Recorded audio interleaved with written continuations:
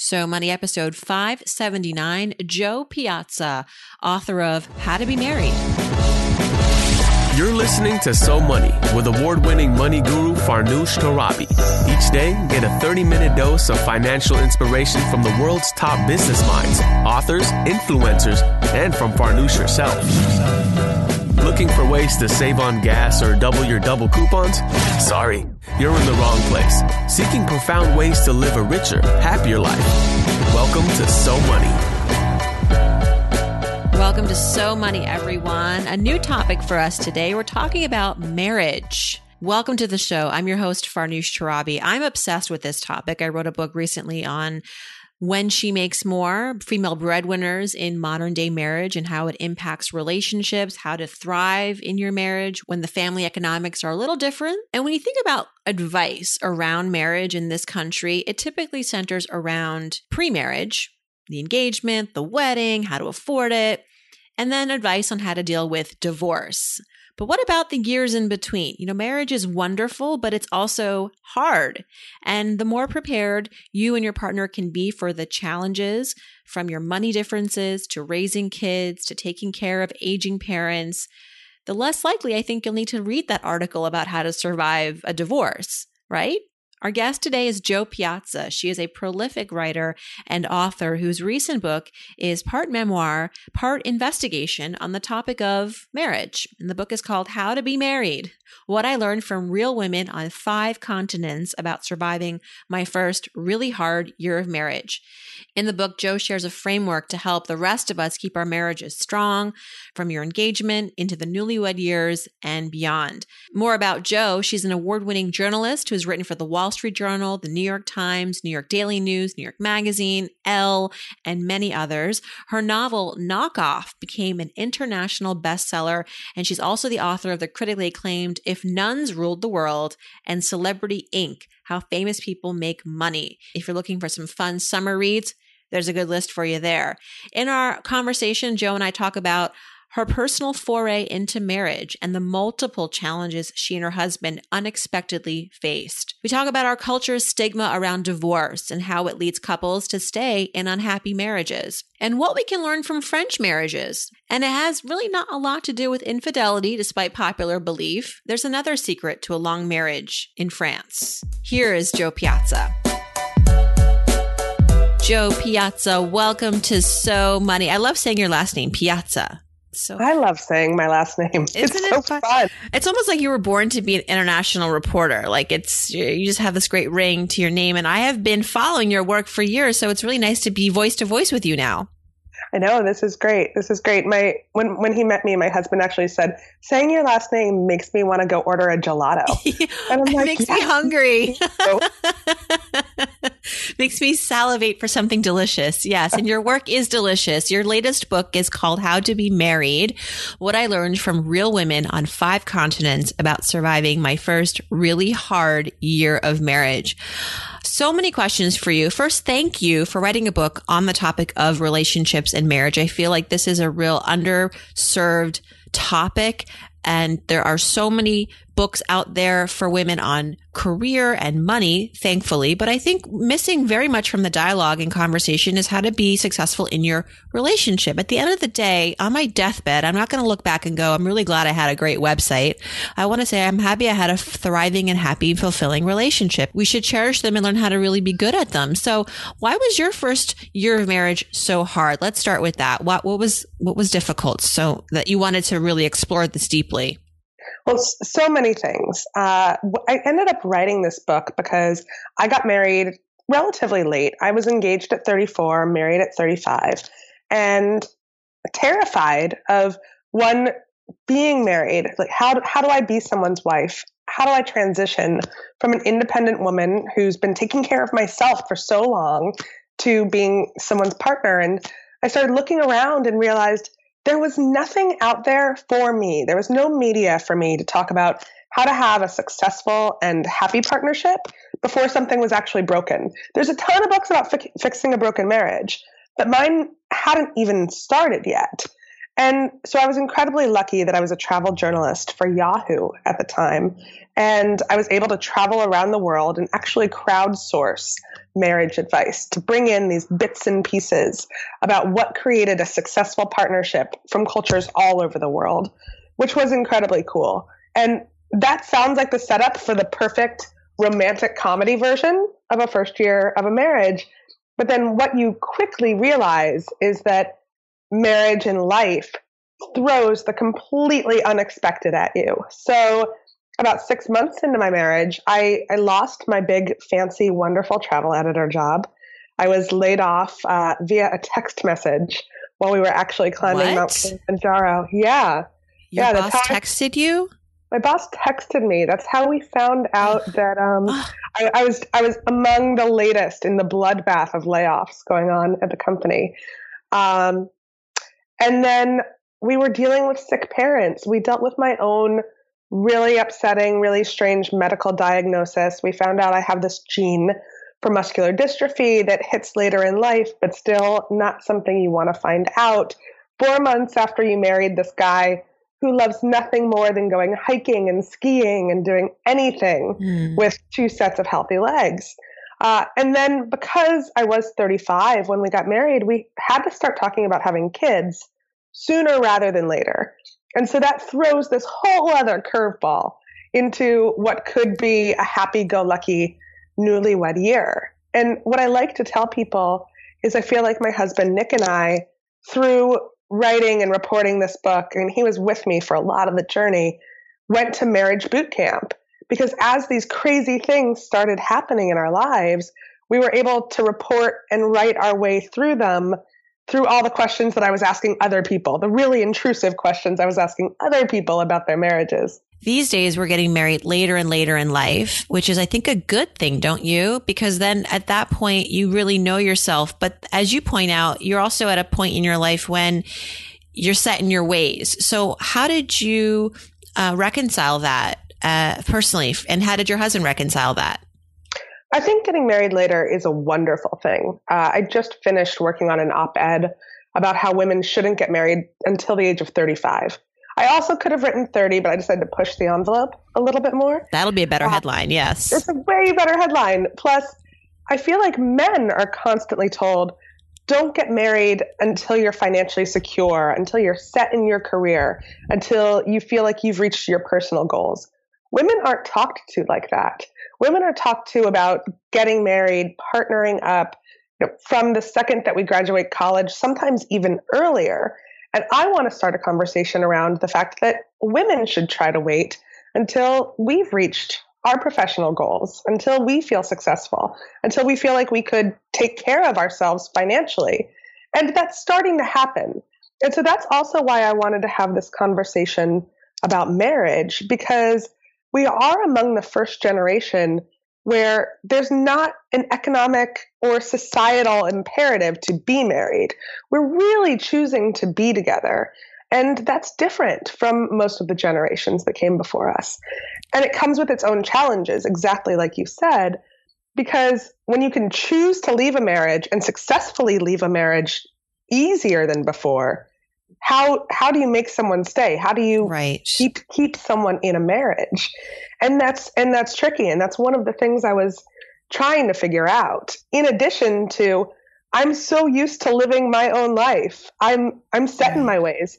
How do I bring this other person in? And the best example of that, we talk about it a little bit in the book. We also, we kind of made our first year of marriage hard. We decided to buy our first home a month after we got married.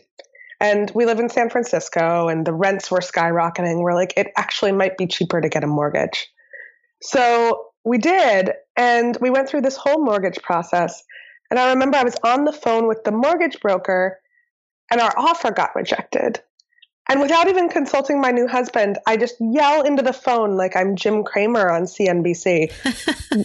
Raise it by 10 grand. Right. Bye. Right. Yeah, my new husband's looking at me like, could you just talk to me? But I was so used to making these decisions on my own that didn't even occur to me. And that was our launching pad for the chapter on teamwork and compromise. And how do you learn those things late in life when both of you are set in your ways? Our divorce rate in this country is at least 50%. As you traveled the world, did you find that America is an outlier in that regard? And along the same lines, what were some of the best pieces of advice you discovered beyond our borders? America wasn't necessarily an outlier in terms of our divorce rate. Most westernized countries have about the same 40 to 50% divorce rate. The big difference, and I think this is a big difference, and it really matters, is that we are among the only countries to stigmatize the idea of divorce so fully. We are one of the only countries to cling so desperately to the idea that if you don't stay married until the day one of you passes away, that marriage was completely a failure. And my own parents believed that. They were married for 40 years and miserable by the end of it. But by my dad's measure, they stayed married. They stayed in it. And so it was a successful marriage, even though they were both tremendously unhappy. Mm. And what I realized in the cultures where there's less of a stigma about divorce, less of a stigma about getting remarried, in Denmark, couples will often celebrate their divorce anniversary, where both parties... Gotta love Denmark. They do so many things right there. They do so many things well, and including beautifully designed chairs. But they bring both parties together with their new families, celebrate a relationship that worked for a while, that had a lot of wonderful things about it, and then also celebrate this new life. And in Denmark, you can also get divorced by filling out the paperwork online, and it can cost a little over $100. So there was just less of this stigma and stress around the idea of divorce, which I think made the marriages happier, because you're less terrified of this one awful thing happening to you in the future. And then there's also the fact that the people are much better taken care of by the government, and there's a safety net in place. So you're not as worried about fighting over who's going to support who when a marriage dissolves. In France, you wrote a piece for Vogue about the French way of marriage. And we're so obsessed with French culture. We want to know how the French parent. We want to know how the French stay so skinny. We also want to know, how do they stay happy in a relationship? And something to do with infidelity, I suspect. So that's exactly let your partner cheat. Is that the takeaway? That's what I suspected too. And I went into this salon to have this talk about marriage with these very fancy French women with their perfect bangs and their very skinny cigarettes, which I thought was the cliche, and it was completely true. And then I assumed the cliche was you also let your partner cheat. And I said that out loud, and the silence was deafening. I might as well have French said, silence is a lot more deafening than American silence. Oh, and it's terrifying. It's terrifying. And I might as well have said, all of you kill puppies, the way they were staring at me. And what I learned is that for French women, while they will accept infidelity in others, they say, I don't mind if my president cheats. And almost all of the presidents cheat over there. Mm-hmm. Not here, but yes. Not here, never here. They tolerate it in others, but in their own relationships, they don't. They say, would I want my man with someone else? Absolutely not. And so their mindset on that, though, is that it could happen. It's kind of sitting on the fringe of reality all the time. And so their idea on partnership and on marriage, and a lot of them tend not to get married.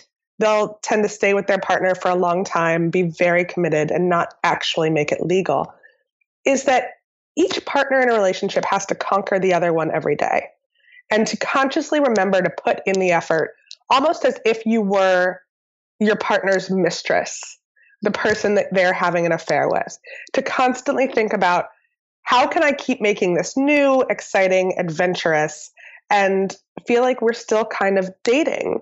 You know, I say this in the intro of the book.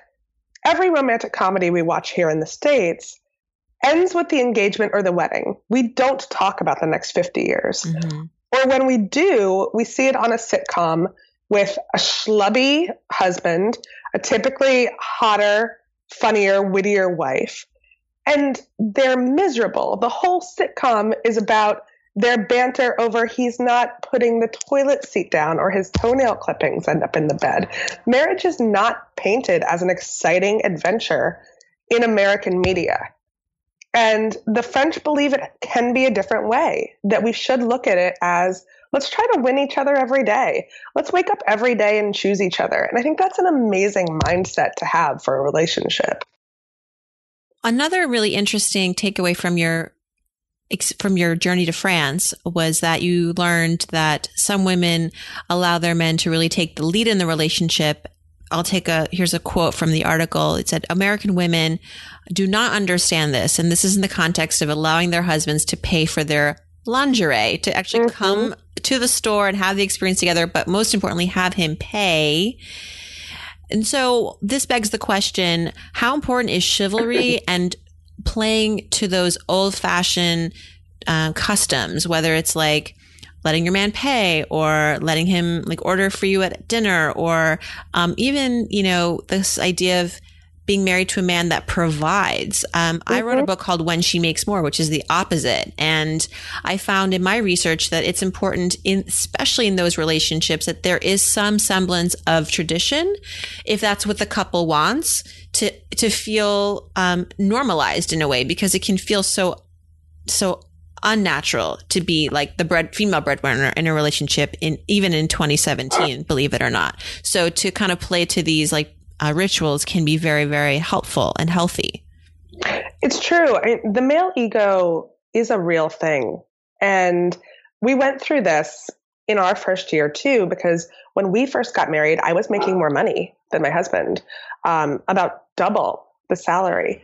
And then I lost my job and the roles all of a sudden switched. All of a sudden, he was the breadwinner. He was the one supporting us. But even in the very beginning, I remember him saying things to me. And I married a man who's more of a feminist than I am. And he goes to equal rights marches. He read all of the Judy Blume books as a little boy. He doesn't understand why everyone didn't read Blubber. And there was still this part of him that said to me, I want to be able to take care of you. Please let me try to take care of you. And it's not always a PC thing for us to say as these independent American women, right? To say, oh, okay, I will let my husband take care of me. I want to make him feel good. I want to make him feel like he's supporting me and supporting our marriage. And I have a whole chapter that talks a little bit about submission. And the women in Chile were very interesting. I mean, Chile's a very patriarchal country still. But the women said, hey, sometimes let the man lead. And it doesn't mean that you're ceding all of control, that you're handing in your feminist card. What it means is that you're keeping your control by letting them feel like they're the ones making the decisions, by letting them feel like they're the ones that are in control. And in that way, the women can continue to be the silent leaders. One of the things that I realized is we just had to keep talking, no matter how uncomfortable it was, about the idea of gender roles.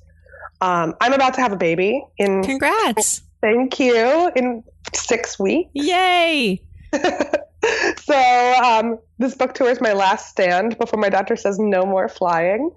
And I'm taking a relatively lengthy maternity leave. And my husband is really excited about being able to take care of me and the baby, more excited than I thought he was going to be. And that just goes to show, I think, that you have to allow each partner to feel needed. Yes. In a relationship. It's not a politically perfect setup. I mean, I will say, when I came out with When She Makes More, I was also about to have a baby. I was also talking a lot about gender roles and submission, and the feminists came after me like it was their job. And I felt that we were all on the same team. I'm like, I'm with you. If I'm a feminist, I mean, hello, I'm writing a book about female breadwinners and why it's important to maintain that status and be happy in your relationship as a result. And I just felt like they were missing the point, and that they were attacking me for this, for something that isn't even my own research. It's like, if you have an issue with gender roles and male ego, like go talk to the behaviorists and the scientists and the anthropologists that all say it's true. It's so unfair because I've also been attacked by a lot of feminists who say, you claim this is a feminist book about marriage, and yet you're talking about submission and gender roles. I say, yes, I am. There's a whole chapter about the Dutch too. The majority of Dutch women choose to work part-time so that they have more time, not just for their families, not just for their kids, but for them. I'm not saying that's necessarily a perfect model, but they are fierce and independent and strong, and they call themselves feminists. And they looked me right in the eye and said, this is my feminist choice. I'm choosing me. Yes. And I'm not necessarily choosing a career. And who said that career has to be the only feminist choice? Right. I have a choice. I'm making a choice. Therefore, I am feminist. Like that's the whole point, is to be able to have equal opportunity. And by the way, men are also now choosing not to work and stay at home. And that's their masculine choice. Exactly. So let's just understand that we're coming from the same perspective. When it comes to money, let's transition a little bit. What did you learn? Did you learn anything about how couples work around money and use money as a tool in the relationship in a healthy way? Because money is a leading cause of arguments and therefore divorce. So did that come up a lot? It did, especially after I lost my job, because it's something that we personally started thinking about a lot. I ended up stumbling onto this matrilineal tribe on the border of India and Bangladesh called the Qazi. And what makes them incredibly different is that the family name, the property, and the money is all passed down through women. It goes to the youngest daughter in the family, which makes the women be the ones with a lot of power, control, and earning power. So they have their own problems, namely that in the past 10 years or so, as men have gotten satellite television and the internet, they realize, wow, it's not like this in the rest of the world. And a lot of men are leaving. But what was so interesting was to see that in a place where, one of the only places in the world where women are institutionally favored over men, where they have control of the money and the property, they made sure to create compromise within a marriage.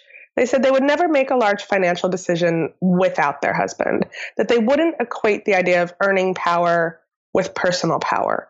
And I thought that was very interesting because even with some of my incredibly progressive married friends in the States, and sadly, this is what does happen when a lot of couples have a child because we don't have parental leave policies here.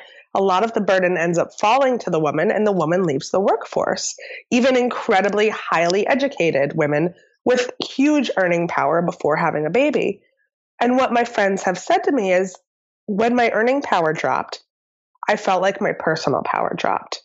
I felt like I had less of a stake in making our large financial decisions for our family because I wasn't the one bringing in the money. And the biggest thing I learned was that you have to talk about it before it starts to get weird and it starts to get ugly. And that the key is compromise, and you can't equate money with power, because the second you start to do that, you're really setting your marriage up for failure. Amen. You can do that in business and in your career, but not at home. Absolutely. Not at home. But no. It is so second nature to us to think that way, right? Because that's all we've been taught and told in the context of life. But that is a recipe for disaster in your relationship, 100%. And it's also, I spent a lot of time looking at arranged marriage. Yeah. Tell me about that. There's incredibly high satisfaction in arranged marriages. And one of the reasons is that people talk about these things that are kind of icky before they get married. And it's not just the couple talking about it. It's the couple's parents and their cousins and their community talking about it. And so many times in the States, because we are so liberated, because we do have such an incredible amount of choice when we're looking for a partner, we don't talk about those things that are kind of icky and gross. Like, how do you like to spend money? How do you feel about debt? What kind of debt do you have? What's going to happen if we have to take care of a sick parent. And so all of a sudden you're married, everything seems great, and you get these money curveballs thrown at you. And you've never had the conversation before. And so many other cultures focus a lot on hashing those things out before a marriage.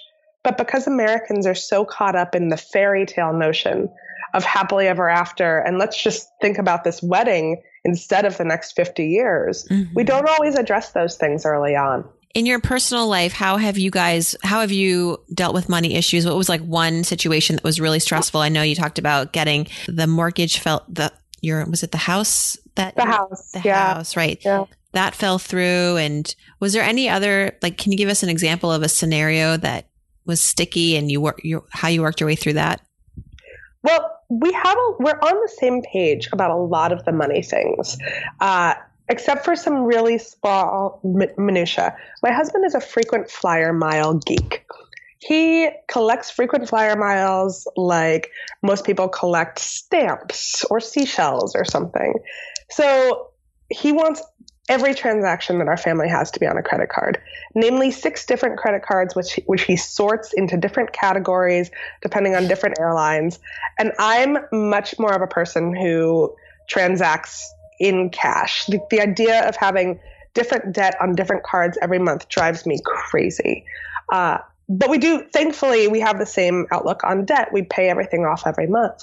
But it drove me nuts in the beginning of our relationship. And we had a lot of arguments over it. We had to come to the conclusion, you do you with your frequent flyer miles and your different credit cards, and I'll do me with my debit card over here where I can see the money coming in and out of my account, and I feel incredibly safe every month. And for us, our solution was separate bank accounts, and it's just what makes both of us sane. Some people think we're crazy for doing that. I have my account, he has his account, and we have one joint account. But now we're reworking that entire paradigm as we get ready to have the baby. And so we have to go back to the drawing table and figure it out all over again. One of the things that I talk about a lot is that we've been seeing a marriage counselor since before we got married. I think that therapy for a marriage is a wonderful thing, having this third party to bounce ideas off of. And so as we encounter another roadblock when it comes to our finances in our marriage, we're going to sit down with someone and really talk about what's going to work going forwards. Because I don't think that the two people that are stuck in the muck together necessarily have that clarity to come up with a comprehensive plan. I love that you're busting these myths and stigmas in your book. I mean, the fact that you and your husband have been seeing a counselor when things were going well and before you were even married says a lot about the power of having an accountability partner, an intermediary, just getting that help. A lot of us would think that spells disaster, or that, the handwriting's on the wall. They were seeing a therapist before they were even married. But a lot of this just has to do with our frame of reference and the way we think, right? Marriage is really more, it's in your head more than anything. Absolutely. And in a lot of other cultures, it's not just these two people in a marriage. It really is an entire tribe, both of the families. And you have more marriage mentors, for lack of a better word. You have older role models who are willing to talk things through with you, to give you advice. But we've evolved into this culture where you go off and you move into little tribes of 2. And then you grow your own little tribe of 2. And we don't talk amongst ourselves about marriage enough. The things that we share on social media tend to be the perfect parts of our marriage. So we're constantly looking at everyone else and assuming they're incredibly happy. They have it all figured out. And because we've lost this community, we've also lost the support system to tell us how to be married. And so for us, the answer was having a counselor. For some of my friends, they've found their own marriage mentors, couples that are about 5 years or 10 years ahead of them, that they feel really comfortable asking questions and having those people be their third-party advisors. But it's just not something that's ingrained in the American culture at all. Even the French women that I talk to were so much more open about giving each other good advice about a marriage. They weren't as afraid to admit, this isn't perfect all the time. I think I do need help. How do you make this work? And I think Americans feel like we should never admit that anything's wrong in our marriage until something is really, really wrong. We don't want to talk about the day-to-day shit that we go through. Yeah. Thank you for writing this book. It's called How to Be Married, and I'm happy to see that it's hit #1 on Amazon in its category. And funny story that we didn't even get into, but you met your husband on a boat in the Galapagos Islands, and you were engaged 3 months later. So you took a chance, and I'm so happy that you're not willing to just let your marriage just kind of go now play its course by chance. You're really working on it. We're working on it. It was the happy ending, fairy tale ending to 34 years of terrible dates. And so I got that, and then I was like, oh my gosh, what do I do with it? Yeah. So now we're figuring out what to do with it. Well, and helping so many others along the way. Jo Piazza, thank you so much. And I can't wait for your next book. You're such a prolific writer, and every book is better than the next. Thank you so much. This was so much fun. Thanks so much to Jo for stopping by. The book's website is howtobemarried.us. Jo's website is jopiazza.com, and she's on Twitter at jopiazza. If you missed any of this, just head over to SoMoneyPodcast.com, and I look forward to hearing from you. I know you've got a money question on your mind, right? Or a question about marriage. Send me your thoughts. Go to SoMoneyPodcast.com and click on Ask Farnoosh, and I will add you to the list for the Friday episodes. Thanks for tuning in, and I hope your day is so money.